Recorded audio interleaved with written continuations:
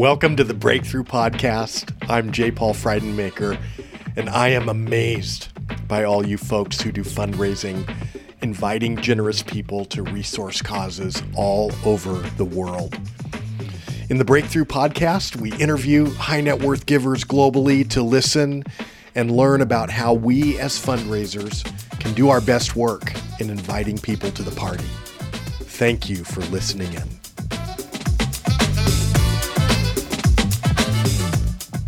This is part 2 of my discussion with Todd DeKruyter about the Breakthru Podcast. We're just going to start right where we left off at the end of part 1. All right, let's listen in.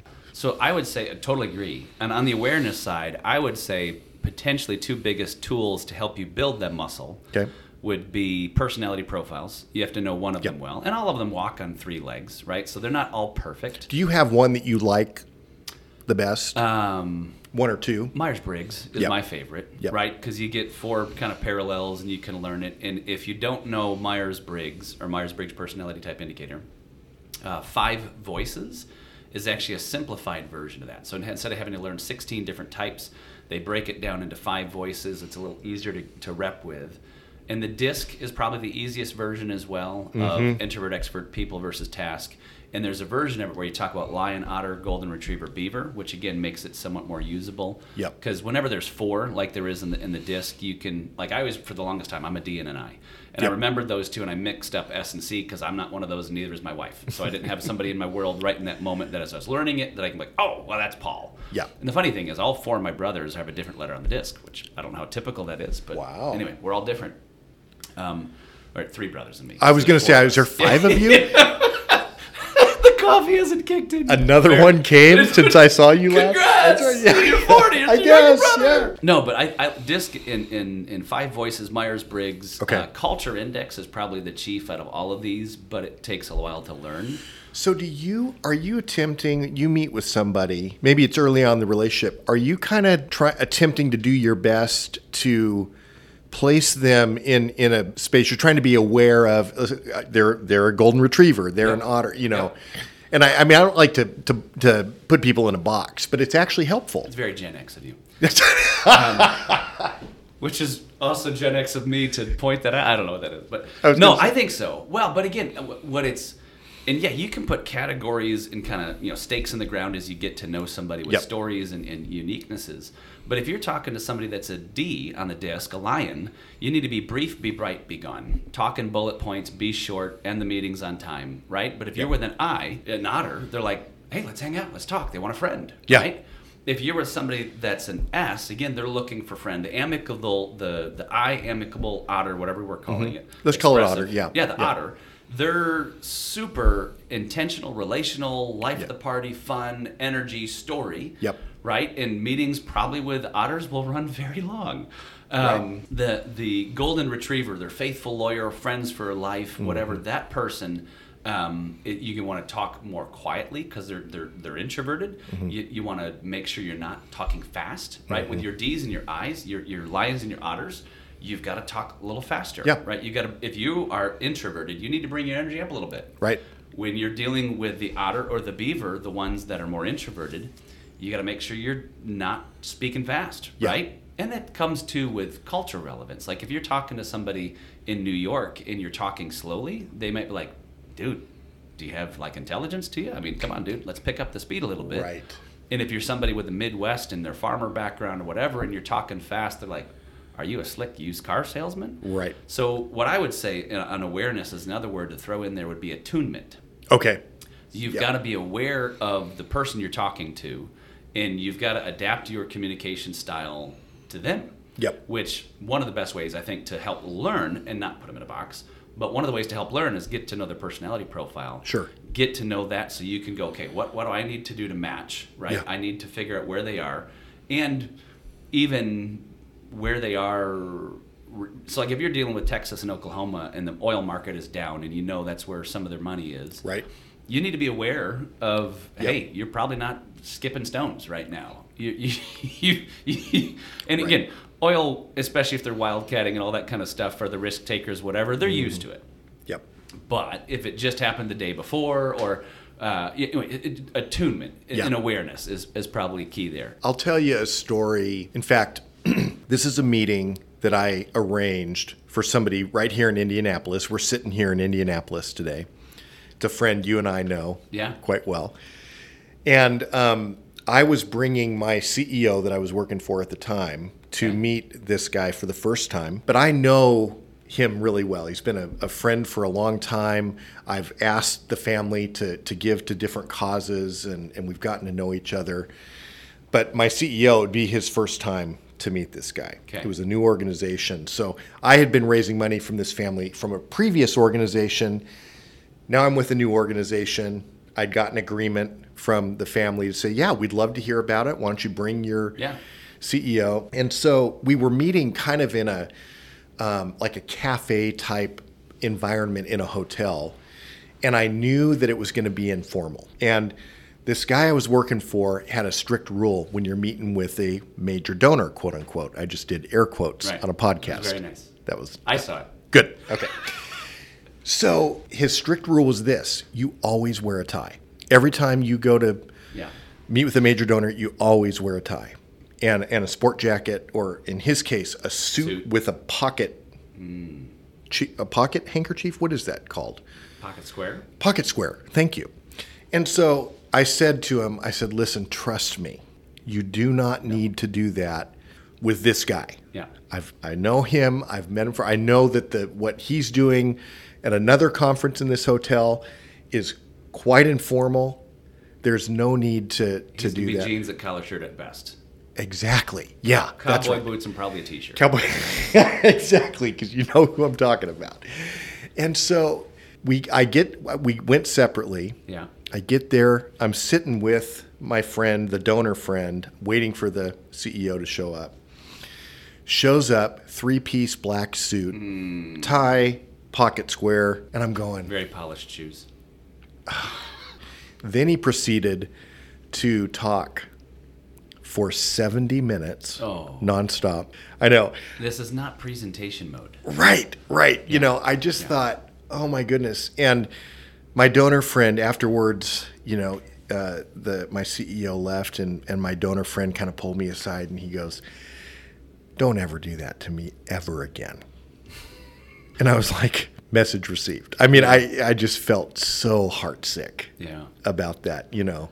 It was when you're in that connector role, you want to be respectful of the donor, but also the guy's nervous. He knows who the person is and what the capacity is, and so they're going to be palm sweaty. They're going to be prepped. I went through the night before, but good night. They need to pay attention. Trust local knowledge. That is, you know what? Trust your connectors. 100%. Okay? They will tell you, here's how this is going to go down. Unless you got one with a twisted sense of humor like you, who goes, hey, show up in cowboy boots and a t-shirt, and they're in a 3-piece suit, and the lawyer, you know, I mean, come on. Which I think would be funny. That would be funny. That's right. Yeah. Might be our sense of humor. But, yeah, you got to trust local knowledge. If the guy really do. Yeah. It's attunement.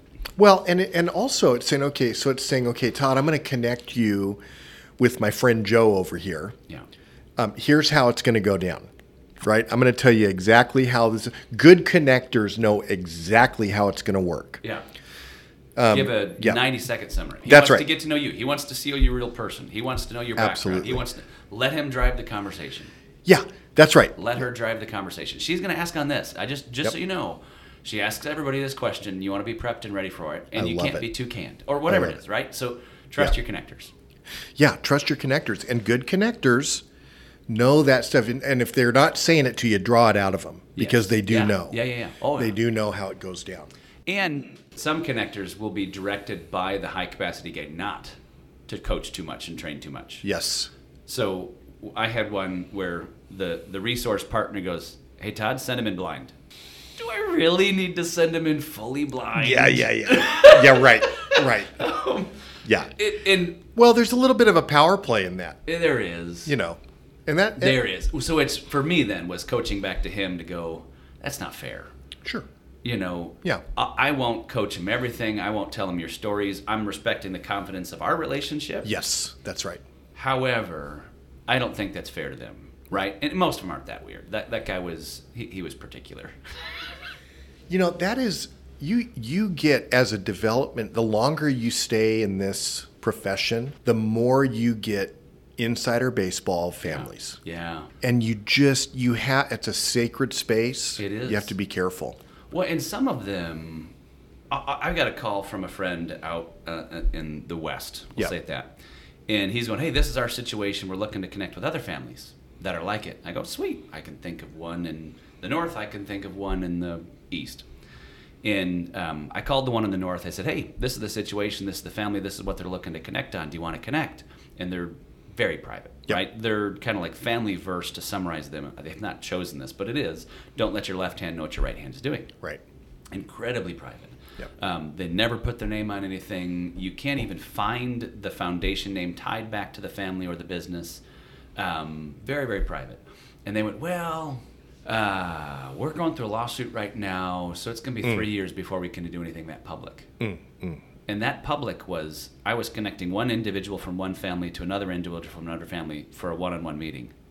But that's public. I'm like, oh, that's a different level of private, right? I call the family out east. I'm like, hey, Phil, let me connect you. I got a guy, and this is the situation. They're going through this transition piece of a family business. I think you guys would be great. Oh, my word, I'd love to meet with them, right? Yep. Phil, again, more life at the party. Yep. Phil teaches at, to be enigmatic, some business schools on family business. Yep. He's very out there with their story. They have probably put in a book how many stakeholders they still have in their business and what generation and rough dollar amounts, which is very rare. Yeah. But that's the thing, is being aware to the family dynamic you're sitting in as you make the connection of how private and respected. And hey, just so you know, hey, you're meeting in a public setting. Yeah. Don't ask anything. Don't pass any paperwork. Don't look like a donor rep.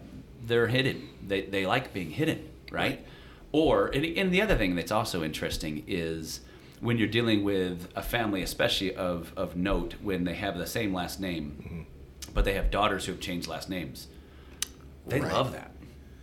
Yeah, that's right. I was dealing with a Gen 3 of a family last name people would know, and she was teaching at elementary school, and the kids in her class went, "Are you that family?" Mm-hmm. "Oh no, that's not the family." She totally lied. And she goes, "Oh no, that's a different family. I've heard of them." Yeah. And she totally is. Yeah. And I'm like, well, we probably need to figure out a better answer for you so you don't have to lie. But at the same point, that's pretty common to try to either downplay or whatever the case is. Oh, well, I am, but, you know, it's that's the weirdness that comes if they've not, and most Gen 2 or 3s haven't thought through answers to questions. Yeah. And it usually shows up in cars or houses or whatever, and they need to figure out how to talk through that. But that's right.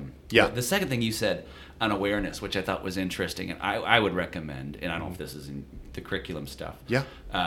But is learning body language. So awareness can definitely come from the personality profiles. I think the second big category is, I think any salespeople in general needs to know body language, but especially in advancement, to be able to know and understand and interpret correctly. And you can't like stare at it. Like, you know, if you're sitting there and they change their body language, you can't, you know, like lean in and I'm leaning in now. You can't see this on the podcast. Yeah. But you can't be like, oh, I just noticed that you crossed your arms when I said that comment. Does that mean you can't?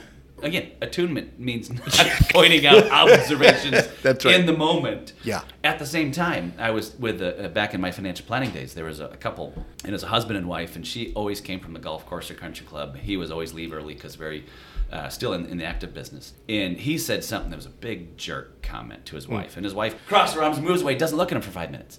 And anyway, we continued on. Doesn't look at him. Oh yeah, she's mad at him. He was a jerk. Yeah. Right. And so she gets mad. She turns away from the husband, crosses her arms, does this, and won't look at him for 5 minutes. Yeah. Anyway, she went to the bathroom, and I turned to him. I said, hey, did you notice after you said that comment that your wife turned away from you, crossed her arms, and didn't look at you for 5 minutes? Right. What do you mean? Just making an observation. Well, what should I do? I'd ask her if I were you. So he takes off, which was like the longest hour of my life. It was 5 minutes. So I just want to clarify for a second here. You think he actually did not notice that she was turned away, or do you think he was just being coy? He gets very filtered feedback, and he gets nobody calling him out on his crap. And can be very blunt, very crass, and he's a jerk. Yep. Yeah, right. But in his business world, because he's so successful, he can get away with it and nobody cares because they want his deals. That's right. So anyway, he walked over to go talk to his wife. It was 5 minutes or whatever, and they came back in. She'd clearly been crying. We just continued the meeting like nothing happened. Okay. He left early like he always does. She grabs my wrist and goes, "Thank you." Yeah. In 34 years of marriage, he's never apologized. I go, "Oh, he apologized." Well, not really. Yeah. So I don't think he had a clue. He makes a comment to his wife, and it was first wife. It's not like they were. I think they have a normal back and forth. Yep. And maybe he's just having a bad day. Maybe whatever the story was, but he was just a big jerk. Yep. But my approach wasn't to say, "Hey, Steve," we'll call him Steve, "you're a big jerk." It was, "Hey, I noticed this. Right. I made an observation. Yep. I noticed this happen." So I was calling him a big nasty jerk without calling him a big nasty jerk. Right. But he goes, "What do you mean?" I genuinely don't think he knew the gravity of what he said. Yeah. But it sure ticked off his wife. So I mentioned awareness, curiosity, which are two things. They're two tools that you have, reminders in your head that help you to have this, higher EQ or whatever you want to call it. But then it's kindness. Yes. Okay? Yes. So when it comes time and by kindness, I don't mean soft. No. Kindness can be kind of fierce sometimes. Yeah. But that is when you can figure out a way to actually look somebody in the eye and kindly say, "Listen, it may not be a lot of people that would be willing to say this to you. I mean, you don't have to use these words, but this is your posture." Like it. Yeah. Sometimes it's your posture, but I'm going to go ahead and offer it to you. I remember this was an interesting thing. So this. I worked for Daryl Heald for 10 years and helped him to start an initiative that was a global initiative. We travel all over the world. And Daryl, we're going to interview him one of these days. He's a great friend of both of ours. Good dude. And, married into a high net worth family, which is also its own interesting thing. And a fun story if he tells it. And a fun story if he's willing to tell it. That's right. We'll see if he will. But we were talking about 2 or 3 years in, and I think he initiated this with me. He said, "Do you know why I tapped you to come and work with me on this?" And I said, I kind of wondered about that. Yeah. Because initially I really thought that he needed a peer. He needed a high net worth peer for the type of initiative he was building. I assumed he needed a high net worth peer to come and he didn't. We learned that he didn't. But nonetheless, I said, "I'd love to hear." Yeah. Why? He said, "You're one of the few people in my life that speaks truth to me." And I thought, oh man, I realized in my own heart, just kind of with this egoless clarity. Yeah. I'm not trying to toot my own horn, but what a gift. What a gift. Rare. So the story I love telling on that point is the CEO of Home Depot is retiring, and this is 6-7 years ago. The incoming CEO goes to the outgoing one and says, "Hey, what advice do you have for me? Thinking to be on a distributed workforce or competition or the unique projects or whatever." And the outgoing CEO says, "Your jokes are about to get really funny." Like, what? I'm taking over this company and your advice to me is on my humor? No. You're in a position of power. You're seen to be funnier, better looking, and smarter than you are. Don't believe your press reports. Yep. But those people get really filtered feedback. I'll say that's actually another fun story. So I'm in financial planning, and our CEO, and I'm kind of the advisor trainer for new guys coming in. And we get an advisor who's been around 6 months. The sophomore slump, he's past the news, shiny's worn off. He's not doing well, and he's ticked on this process. And our processes were wonky, so he was probably right. But he comes in, he's cussing me up and down about how bad the system is, and he's lighting me up, and it was 15 minutes of just him pounding me. I'm like, all right, thanks, good, next, what else? Okay, I heard 2 things in there. You said this and you said this. Sweet. We're going to go talk to the CEO now. Come on. He's like, whoa. Like, no. You're this hot. You're going to give it to Paul. Come on. So we go and I bring Paul in and I say, "Hey, Paul, he's got some feedback for you."